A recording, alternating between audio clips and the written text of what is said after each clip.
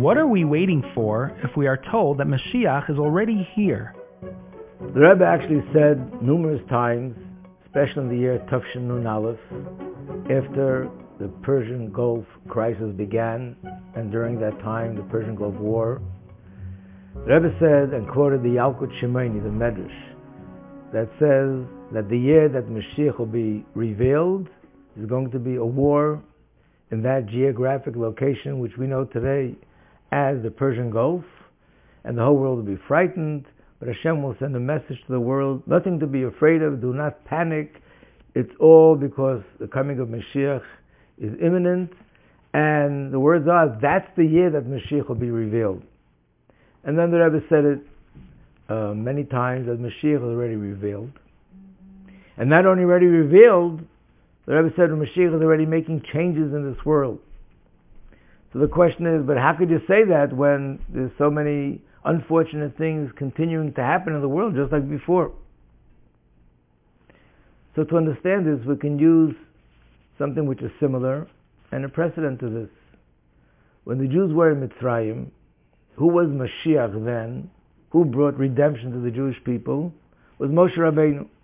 We don't use the term Mashiach, but we use the term Goel, the Redeemer. At which point can we say that Moshe Rabbeinu was revealed as a Redeemer? Obviously, once he came to the Jewish people and he said that God sent me to take you out of Egypt. Obviously, now he's revealed. Once that happened, does that mean that all the pain and all the suffering and the slavery stopped? The answer is no. Not only didn't it stop, but it says in the Chumash, this is not Medrash, in the Chumash itself it says that things became worse than before. They became so bad that Moshe Rabbeinu turned to Hashem and said, Lo Maharei Esa, Hashem, why did you even send me? You made things worse. And it took a while, according to some opinions, a year and a half before the Jews actually went out of Egypt. Slavery continued. It got worse before it got better. So what do we see from this? That the coming of the Redeemer is one thing, and then taking us out of the Golus, out of the exile, is the second thing. And the same is with Mashiach. Certainly they're connected. Certainly Mashiach brings redemption, but these are two separate stages. One stage is with the person that Hashem is appointed as Mashiach, is revealed and identified as Mashiach. And the next stage is when that person takes us out of Golus and all the suffering and all the pain and everything ends. In fact, in the Chedushei HaRim, he talks about what appears to be a contradiction.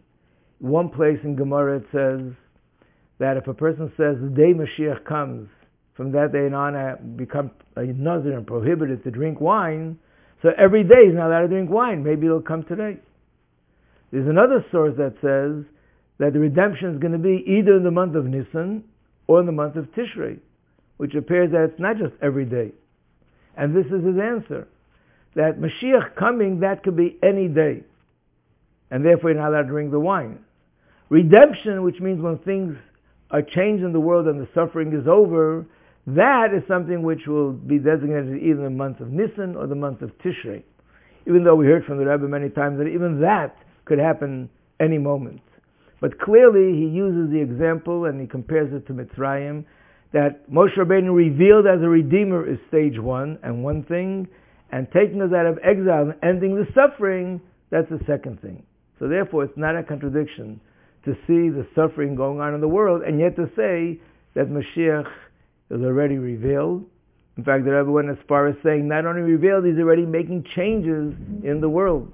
And the fact that we see that there's a movement in the world of turning swords into plowshares and ending wars, that's a result, and that's being accomplished by Mashiach in a spiritual sense.